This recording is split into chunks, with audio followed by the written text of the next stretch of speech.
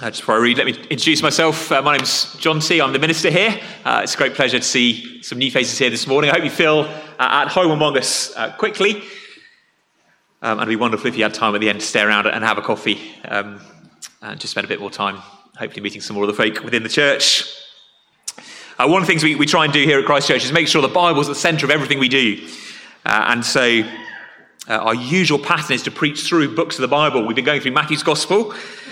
And this morning we've come to Matthew 22 and verse 1.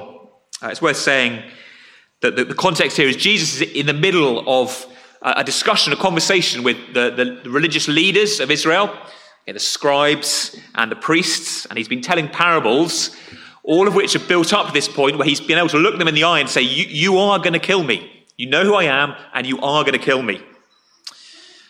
And so he tells a third and final parable. And again, Jesus spoke to them in parables, saying, "The kingdom of heaven may be compared to a king who gave a wedding feast for his son, and sent to his servants to call those who were invited to the wedding feast. But they would not come. And he sent other servants, saying, 'Tell those who are invited, see, I've prepared my dinner. My oxen and my fat calves have been slaughtered, and everything is ready.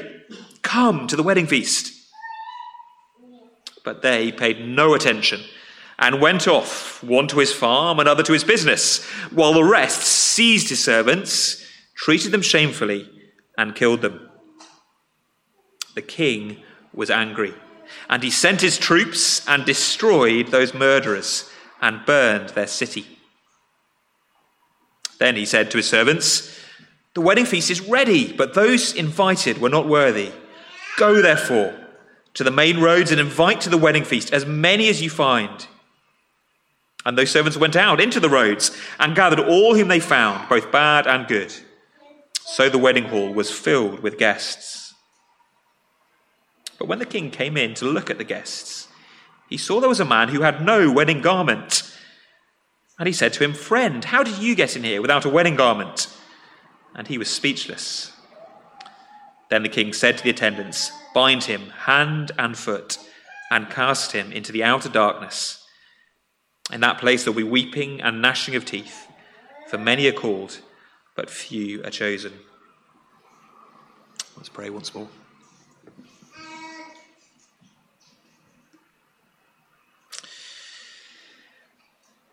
Father in heaven, there is no more important thing than to hear you speak to us.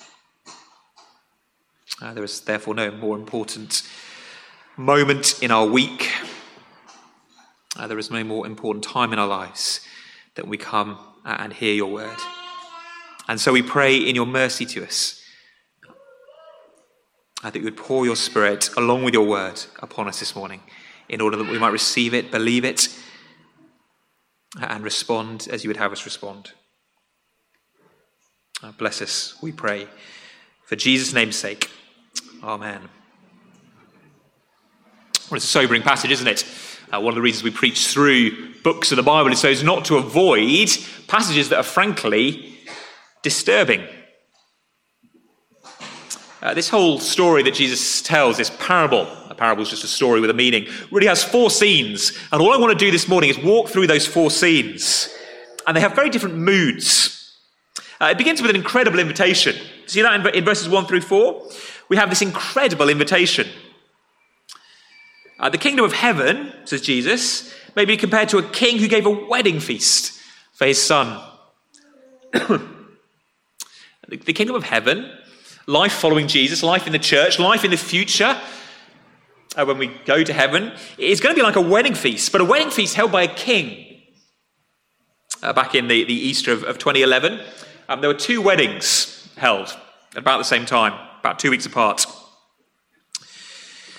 The wedding of Kate and Will, and the wedding of Jonty and Georgina. We got married, 2 weeks before Kate and Will. In many ways, they were very similar. 2 beautiful brides, 2 dashing princes, 2 wonderful days. But one was being held and hosted by the Queen, and one was being hosted by my father-in-law. Now, there was one guest in common at both weddings. Okay, check that out. One guest at both weddings. Which one do you think she was most excited to go to? Now, I didn't ask because I felt it would be rude. I am pretty confident she was more excited about going to the wedding hosted by the Queen, or by Prince Charles, or whoever it was. Imagine a royal wedding. Imagine the food you would feast on. No expense spared, every luxury. Everything you need supplied. The best music, the best wine. I'm sure it was the wedding of the century. Well, Jesus says that life in his kingdom is going to be like a wedding hosted by a king, like a royal wedding. It's described as a feast for his son. I wonder what your impression is of Jesus and of God. When God says, I want you to come into my kingdom, come into my church, become one of my people. What does that sound like to you? Jesus is saying, look, this is an incredible invitation. What it should sound like is the greatest invitation you've ever heard. It is an invitation to feast, to rejoice. And that is an invitation that's gone out all the way through the Bible. As the scribes and the Pharisees and the priests listened to Jesus preach, they wouldn't be thinking, a king and a feast, I wonder what that means. Jesus is using imagery that is woven through the Old Testament, in the first half of the Bible. And throughout that Old Testament, throughout the books that make up what we at least call the Old Testament, there was a common image of the party that would arrive one day when God's Son came to earth. Let me read just a few verses of one of them. I may particularly need to turn to it, but it's from Isaiah 25, if you're interested. So Isaiah's a prophet, speaking about 700 years before Jesus. And Isaiah 25, verse 6, we read this: "On this mountain, the Lord of hosts will make for all peoples a feast of rich food, a feast of well-aged wine, of rich food full of marrow, of aged wine well refined." Okay, there's the feast. I don't know what your dream food would be, but it's there. The rich marrow, the well-aged wine. Not the kind of cheapo £2 from the supermarket on Headingley Road or whatever, the kind of stuff students drink. This is the rich stuff that the Queen would serve. On this mountain, Isaiah goes on, the Lord of hosts will make for all peoples a feast of rich food, and he will swallow up on this mountain the covering that is cast over all peoples, the veil that spread over all nations. Now that's strange, isn't it? Here's a description of a wedding. And one of the great promises, alongside the great food and the great wine, is don't worry, the host is going to swallow up the veil, the covering that's over everybody. Okay, in fact, if you did get an invitation to Kate and Will's wedding, that would be a very strange line, wouldn't it? Amazing food, amazing wine, the best musicians. And by the way, the Queen is going to swallow a covering that's over you all. Sort of magic trip. What is he talking about? This veil that's over all of us. Well, verse 8, he will swallow up death forever. And the Lord God will wipe away tears from all faces, and the reproach of his people he will take away from all the earth. We all live under the shadow of death. Death is like a big covering over us. We know, ultimately, it ruins everything. Some of you will know that personally and painfully, even recently. All of us know that it's on the horizon. And so it doesn't matter how much you feast now. You know that one day you'll weep. A few years ago now, or 8 years ago now, I had a week where in the space of 7 days, on the Tuesday, my cousin with whom I'd grown up, he was my age, we'd grown up, we were really close, he died of cancer, very young. He'd just had a little boy. It was one of the worst days of my life, Tuesday. On Saturday, I was best man for my best mate's wedding and meant to be giving us, a speech. I thought, be funny, Jonty, go and entertain everybody. On Monday, my first daughter was born. My first child was born, Charlotte. So within 7 days, 6 days, in fact, death, joy, childbirth. It was just, as you can imagine, just a head-messing week. But that, in compact, is what life is like, isn't it? times of superb joy, times of total tragedy. But the good news of this passage, the incredible thing about this invitation, is that God will provide all the joy and swallow up death, as in swallow up the one thing that kills everything in the end, that ruins everything. He will destroy death. And therefore all sorrow will go. He'll wipe away the tears and the reproach, the sin of all people. So this wedding invitation that Jesus speaks about in the parable is to a wedding, a party, a feast that will never end, never be ruined, and at which there'll be no weeping, no sorrow. This is what God wants for you. In some ways, my job this morning is to be an inviter. Okay? Hear the invitation. This is what God wants for his people. Now, later in the passage, there are some hard things to hear. So it's important we don't miss the glory of the invitation. God is a God who wants to share abundant joy with those he has made, with you this morning. It is an incredible invitation. God is a giving God. He's not a God who needs to take from you. He's perfectly happy. Father, Son, and Spirit, they don't need anything. They don't lack anything. They weren't bored. The whole reason you exist, in fact, is so that he can share with you incredible blessing, more than the world could possibly begin to offer. Now, that'll come finally in the future, when Jesus returns and God promises he'll renew the earth. But the invitation goes out now. Come and celebrate my son's wedding. Come and put your trust in Jesus. We'll talk more about that later. Come and put your trust in him, and this wedding is yours. Perhaps you're not a Christian. You're trying to work things out. So checking out church and wondering what your strange Christian friends are into. Does God seem austere, severe, scary? He seems to be inviting you to a hard life. He's inviting you not to a wedding, it seems, but to be a kind of slave on a galley ship. It's better than death, but it's not much fun. Oh no, says Jesus, you're missing what God is actually like. He's a God who longs to give. Now, here in the passage, to dive back into the story, do you see that in verse 3, the king, who is God, sends his servants to call those who were invited to the feast? That is not the first invitation. You need to notice that. He calls those who were invited.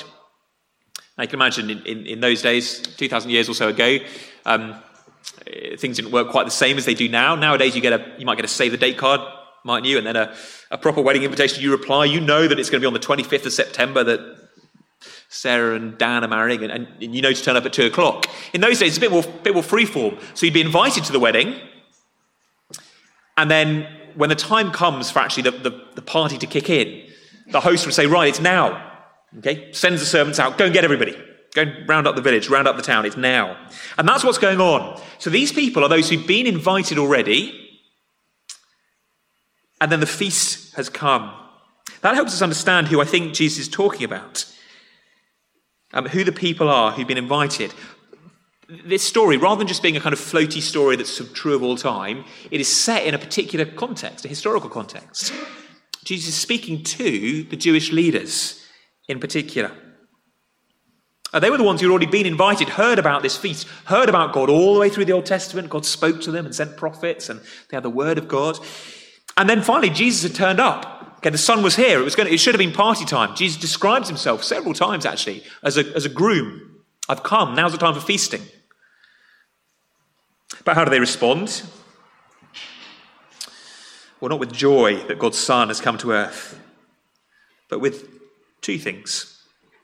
Brings us on to our second scene. If the first scene in verses 1 to 4 is this incredible invitation, in verses 5 through 7, we see a rebellious rejection. 5 through 7, it's this rebellious rejection. Come, says God through his servants. But verse 5, they, that's those who'd been invited, paid no attention and went off, one to his farm, one to his business. 2 ways that they reject the invitation. And actually 2 ways we can be like them. Apathy and anger. The first way there is apathy, isn't it? They're not rude exactly, or at least they're not outwardly hostile to the invitation. But in verse 5, one heads off to care for his farm. Another one heads off to his shop, to his business, whatever it is he does. He's not saying, Jesus, I hate you. God, I want nothing to do with you. Rather, he's saying, I'm a little busy. It's not probably my thing exactly. I'm not kind of a wedding guy. They're perfectly good things. Okay, it's good to run a farm. It's good to have a business. We all need jobs. We all need to earn. We all need to eat. It's not a problem. But the problem comes with the fact that they're using these perfectly good things, their jobs, their work, their career, whatever it may be, they're using them to ignore Jesus. So it's work instead of Christ. Career ahead of God. It is apathy, disinterest. I just don't care. But for others, it's flat out anger. Verse 6, others, the rest, seize the servants. The servants here are presumably the prophets, and I think it probably includes John the Baptist and even Jesus himself, who've been big themes in this chapter. Both of them have been big themes in the last chapter or so of Jesus' preaching. They're seized, they treat them shamefully and kill them. For some it is outright anger, murder even. Killing God's messengers, angrily opposing them. Now my suspicion is no one in the room here this morning, or very few people, would say that they are angry at Jesus, that they hate him, and that if he walked into the room, they'd want to jump on him and kill him. We just don't think like that, are we? Most of us are sort of polite, gentle, nice, civilized people. We don't see ourselves in the parable. And that's why it's so important, I think, that Jesus twins this apathy, I don't care, with the anger. They aren't two groups, ultimately, but one group. And when God comes in judgment, in verse 7, when he's angry, he destroys the whole city. He doesn't exempt those who are just a bit busy with their business or whatever. No, he comes, and for whatever reason the people rejected Jesus, they all come under his judgment. Apathy and anger are very similar. Two sides of the same coin. They're both just doing the same thing, which is go away, God. I'm not interested. Actually, very often you see people move from apathy to anger when Jesus gets a little bit closer to home. So people say, well, it's fine for you to be a Christian. It's nice that you're into that sort of stuff. It's not my gig, but I'm not against him. And then they hear that Jesus has something to say about their bodies. That actually how we use our bodies matters. And there are ways of being evil, to use Jesus' language, wicked, with how we use our bodies. And suddenly people are incredibly angry, very anti-Christians, or very anti the church, or anti-Jesus. But either way, apathy, which I guess is much more likely to be our problem than that outright anger, apathy itself is deeply, deeply evil. Many of you, over the last 2 or 3 weeks, have gone through child protection training. We run children's groups here at Christchurch, and quite rightly, we need to be trained how to care for the children in our care properly, and also to look out for signs of abuse. They're not pleasant evenings. They're incredibly helpful evenings. I hope you have been. They're very well presented to us. And you don't leave happy, do you? You just leave disturbed. But hopefully also with your senses sort of woken up a little bit to know what to look for. And some stuff's really obvious, isn't it? Sadly, some people do physically abuse children. We know that. But one of the things that came out in the evening, and it's a really helpful reminder, is that neglect is also abusive. If I don't feed my child, if I leave them locked in the cellar, if I don't clothe them, keep them warm, if I just totally ignore them, I would rightly be prosecuted. And for me to say, well, I wasn't actively hostile to them, I didn't hit them, didn't hurt them, didn't just left them alone, just ignored them, that'd be no excuse, would it? And yet that is what we're like with God. We say, well, look, Lord, I never actually opposed you, I never said anything angry about you, I never attacked you, I just was sort of neutral, just sort of ignored you.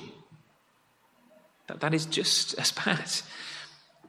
The one who's given us life, the one who keeps us living moment by moment, the one from whose hands everything you have has been given. Your intelligence, your wealth, your family, your home, your abilities. Everything you have is from him. So to be apathetic, to ignore him, is just as bad. It's politer, it's perhaps more English and middle class, but it's just as bad. And see how God responds. This is shocking, isn't it? Verse 7.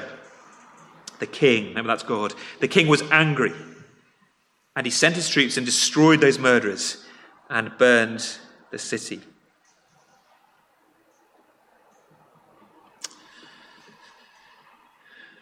God is a God of anger as well as love. Our age wants to whitewash that and just always talk about love and mercy and forgiveness. But Jesus is really clear that God will punish those who reject his love, his mercy, his grace, who are apathetic towards him. Again, I think very specifically, Jesus is talking here about an event that happened in history.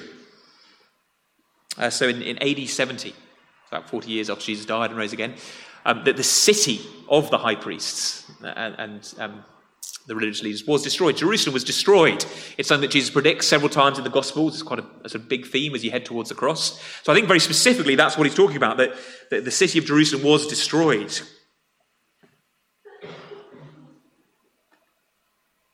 But behind it is a God who will punish those who are rebellious, who reject the invitation, that incredible invitation. Do you see why earlier I said, look, we've got to hear that the joy of the invitation. You could think, well, that's a bit mad, isn't it? Have you ever said no to a wedding? Once I said no to a wedding. A school friend, hadn't seen him for a long time, he invited me, and it was that stage of life, students, you're probably about to hit it, sort of mid-20s, but suddenly loads of people get married, and there's a wedding every weekend, and after a while you're like, oh, man. So I wrote back and said, I'm really sorry I can't come. It happened that I bumped into this guy who's a Christian. I bumped into him at Word Alive. A few months later, totally forgotten about his wedding. Chatting in a cafe shop, and he said, "Oh, what are you doing next weekend?" I said, "Nothing, just going home." He was like, "Oh, right." I said, "What are you doing?" He said, "I'm getting married." Like, oh. Yeah, awkward. What didn't happen? My friend Chris, who's actually a lovely guy. If he's listening to this, Chris, I'm sorry. What didn't happen? He's a vicar now. He's a Christian. He's great. He didn't come in anger and burn my village down, destroy it. Verse 7 could read as if it's over the top, couldn't it? You rejected a wedding invite, and now you're all destroyed. It seems over the top, but in a sense that's the point. It's trying to show us how serious it is to reject this incredible invitation. You need to hold both sides together. God wants to give you incredible blessing. He is so generous, so kind. For free, a wedding invite, remember. He's not asking you to buy a place, pay for a table at some posh event. He is giving you an invitation to the wedding of his son, this place of great joy and no death. Free. And that's why it's so serious if we reject it. It is mad to reject it. And yet we do, because we're more concerned with our business, with our studies. What is it that is leading you away from Jesus? Perhaps totally at the moment you'd say, look, I'm just not there. Why? What is it that's distracting you? Perhaps you're somebody who'd say, well, I have started following Jesus, but I can see that actually I'm far more interested in my studies, my relationships, my wealth, my house, my family, my career than him. It's madness. And yet, there are more scenes, aren't they? The story doesn't end there. The city is burned, but the king is endlessly gracious. And so in the third scene, what do we get? Well, we get an incredible invitation. Just as we had to start with. Verses 8 to 10, we get another incredible invitation. He, the king, said to his servants, verse 8, look, the wedding feast is ready, but those invited were not worthy. By the way, he doesn't mean by not worthy that the Jewish people weren't good enough. Okay, no one's good enough. Not worthy means rejected Jesus. Okay, weren't willing to take the free invite. Go therefore, verse 9, to the roads, get out to the highways and the byways, invite to the wedding feast as many as you find. Servants are sent out again. We're sort of moving forward in history, if you like. This is after the destruction of the temple. So now the gospel is going out, no longer just to the Jewish people as it did throughout the Old Testament predominantly, but going out to the Gentiles, okay, which is probably most of us. I don't know many people. I don't know everyone in the room, sorry. But I imagine most of us are not Jewish. And so here we're included. Off the gospel goes to anyone you can find.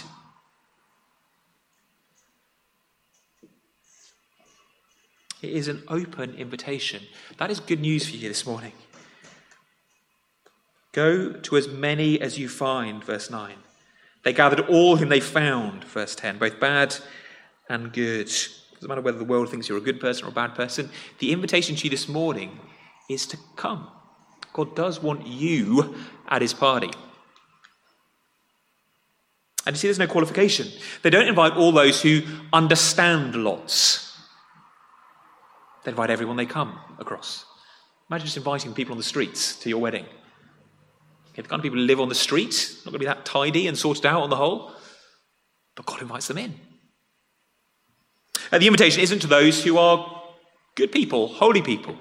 This morning, there's no need to say, I am not invited.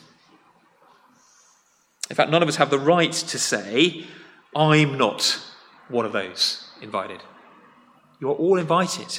In fact, in some ways, this parable is being lived out this morning. God sent his messengers, the apostles first, but then the ministers and the preachers down the centuries. So this morning, this parable is active and living. Come, God says to each of you. Come. Come to Jesus. Turn away from your sin, turn away from ignoring him, and accept his free forgiveness. God sent his son into the world so that you could be rescued and brought to this eternal life that will be joy beyond your imagining. Yes, you're full of sin. You don't deserve a place at the party. But Jesus, the Son, came into the world and went to the cross to die for our sins. All the anger that is rightfully, or should rightfully be poured on us, or all God's anger was poured on his Son at the cross. That is why Jesus died. That's why he cried out, my God, why have you forsaken me? It's like God's face was turned from him in order that he might bless us. So you don't need any qualifications. You don't need to bring anything to the party. You say, I'm not religious. And God says, it doesn't matter, come. You say, I'm not qualified. I'm too bad. God says, it doesn't matter, come. I haven't repented of my sin hard enough. I don't feel bad enough about my sin. God says, it doesn't matter, come. The only qualification is that you accept Christ as your Saviour and Lord. Just come. Accept that you don't deserve to be there, but that God in his mercy will have you. And accept, therefore, that Jesus from now on will run your life. That is a good thing. Another incredible invitation. And yet the parable ends, fourthly and finally, with another rebellious rejection. This is verses 11 through 14, the last scene, the fourth and final scene, which is a shock, isn't it? We'd love to leave it there. Israel invited, sadly said no. Gospel goes out, and the hall is full. But Jesus has a sting in the tail.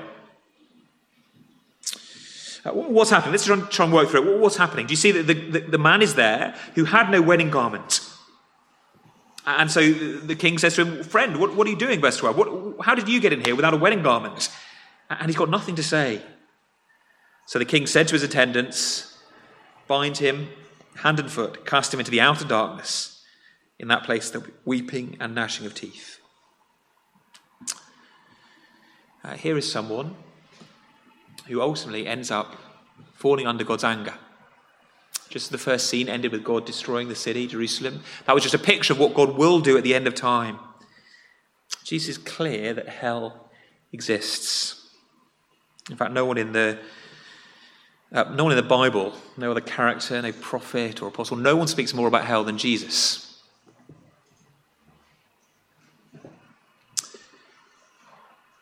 It's terrifying, isn't it? It's meant to be terrifying. You're a fool if it doesn't scare you.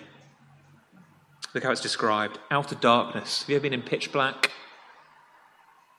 It is horrible, isn't it? Alone, can't see, don't know what's going on. It's a place of weeping, sorrow, regret, bitterness, pain, gnashing of teeth. You can hear the image, can't you? Gnashing of teeth. Now this is Jesus, gentle and lowly, full of grace and mercy, but he is being honest. Those who reject God's incredible invitation will end up in this place of punishment, darkness. It's called hell elsewhere in the Bible. It's worth pausing and saying, and asking the question, is hell even on your radar? It is in some ways, sometimes treated as the kind of dirty secret of Christianity. In your CU, in your small group, in your workplace Christian meeting, in your summer camp, whatever it is, does hell ever get talked about?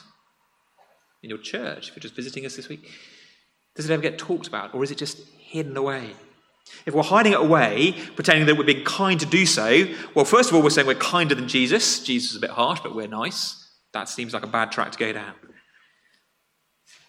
But secondly, we're not being kind at all. We're not warning people. If a fire was sweeping towards a building, and I could see it coming out the window, you're all looking this way, I'm looking that way, I can see the fire coming, I don't want to scare you.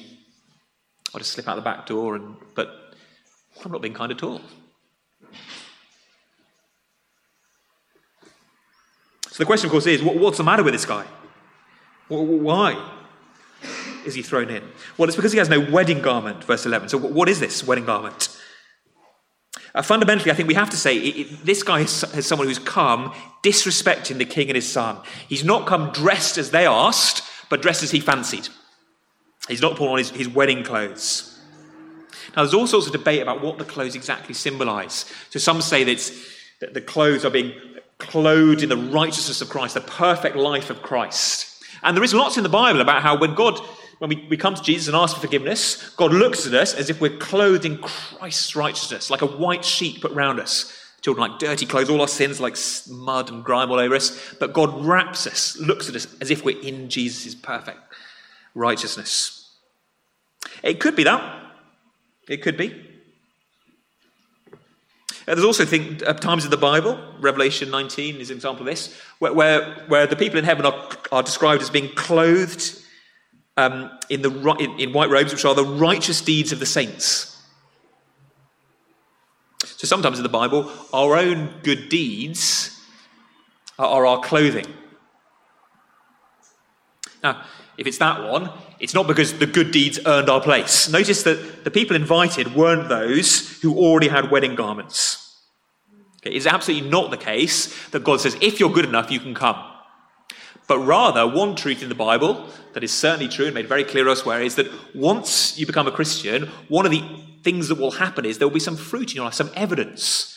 So our good deeds aren't earning our place in the kingdom, but they show that we're part of the kingdom. We've taken Jesus as Saviour and Lord, and he transforms us, and so we will have some fruit. So maybe that's what's going on here. This is someone who's sort of said some words or got baptised, or he looks sort of like a part of the church, but actually he's never repented and believed. I'm not sure exactly on the clothes, to be absolutely honest.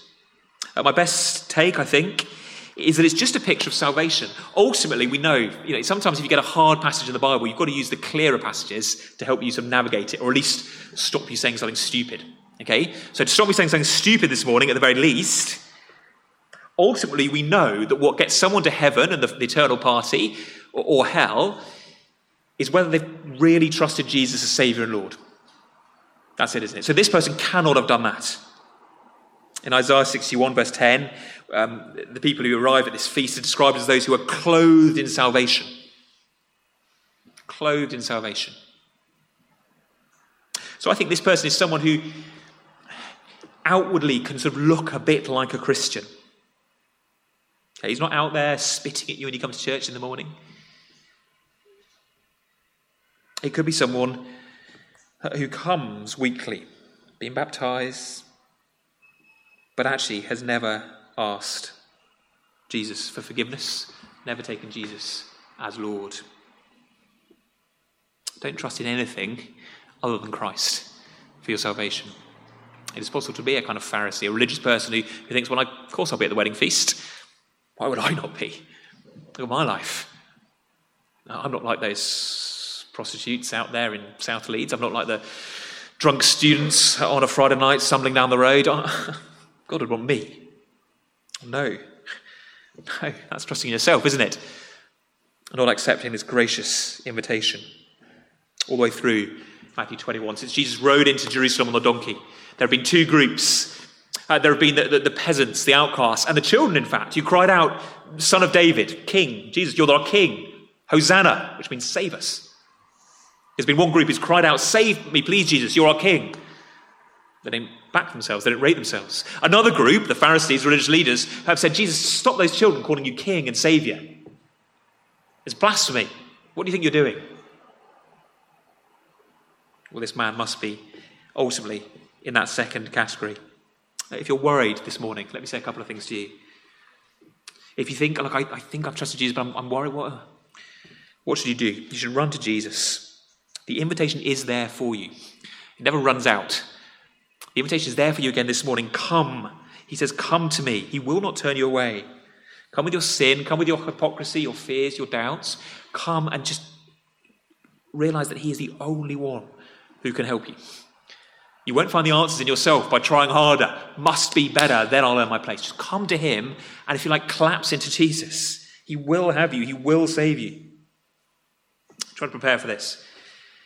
I found the words of this American preacher, actually, I found him very helpful. Robert Rayburn said this: the real believers feel a shiver go through them at the thought that it might be they the Lord is talking about with this man. Now, he's not saying we should all worry. And it may be that some of us say, actually, I trusted Jesus for salvation. I'm okay. I know it's not me. So he's not saying we should all be worried and doubt, am I saved or am I not saved? He's not saying that at all. Rather, that if you do shiver, but you've put your trust in Jesus, you lack some of the assurance. In some ways, that shiver is no bad thing. It is showing you that you're not backing yourself, trusting yourself. You know what you're capable of. And as long as that makes you then run back to Jesus for mercy, then you have nothing to fear. He will forgive. He wants all of us at this party. So this isn't about adding good works to your faith or anything like that. Salvation, the party is by grace alone.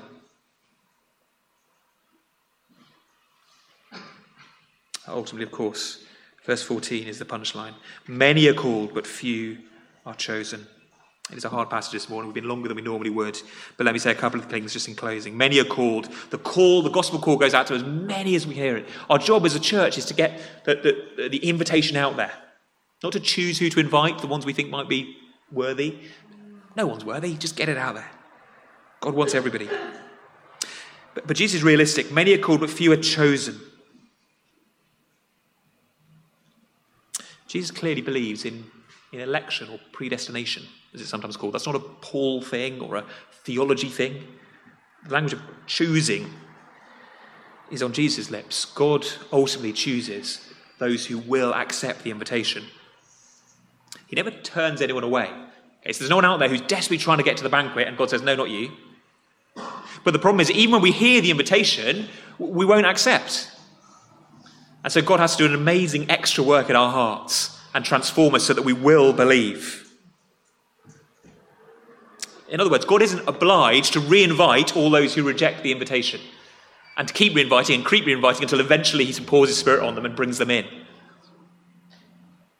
Apologies to the students, I used this illustration a week or so ago. But imagine someone burgles my house, on the Monday night, and the police catch him, and I say, do you know what? I'm going to let him off. I'm going to let him go.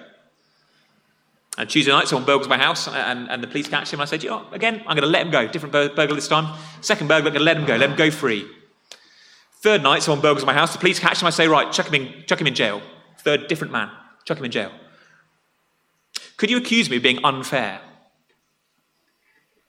Well, no. I'm not obliged to let people off who burgle my house. If I decide to in my grace and my mercy and my kindness, well, okay. But it doesn't mean I have to do it for everybody. That's kind of the perspective going on here. Okay, you're all invited. We are all invited, but none of us deserve to be. And Jesus knows that only if God chooses us will we be brought in. I can't answer the question why he doesn't choose everyone. I just don't know. But it's not because he's not fair. It's not because he's not fair. We all get what we deserve if we're left on the outside. But in the incredible kindness of God, he brings some on the inside, and we get what we don't deserve, which is eternal life. And this party and joy that lasts forever. What are those words at the end, the punchline of the parable, meant to do for you? If you're not a Christian, they're not meant to make you scared and think, well, maybe I'm not chosen. Hear the call and come in. If you are a Christian, they're meant to do two things, I think. They're meant to keep you humble. Don't think, hey, I accepted. Look at all these silly people out there who haven't. No, the only reason you've accepted is God's kindness in essentially making you write a yes to the RSVP. So it's to keep you humble, but also to comfort you. He's not going to throw you out. He brought you in. It wasn't your cleverness that brought you in, your wisdom. It was him. And so he won't ever throw you out. History is heading towards this great party. There is a terrible warning as well. But this great party is where God wants you. So this morning, come, collapse back onto Jesus for mercy, forgiveness. Take him as Saviour and Lord. He will have you. And you will arrive on that great day, that great wedding feast, where death, fear, pain will be swallowed. And your whole life will be eternal joy. Let's pray. Our Father in heaven, these are both wonderful things and terrifying things that we've thought about this morning. We pray in your mercy that everything true that I've said will remain with us and bear fruit. Anything wrong or false that I've said will fall away. Forgive me my sin, I pray, as a preacher. Forgive us our sins as those who listen. We praise you for the great future you have when you will swallow up death, and that all life will be joy and peace and happiness. Our Father, you have called, and so we pray in your mercy you would allow us to answer. Bring in those outside. Grow your church. Fill us with joy. Might we flee the warnings, and might you save many in this city, in this church, and in this nation. We ask in Jesus' name, amen.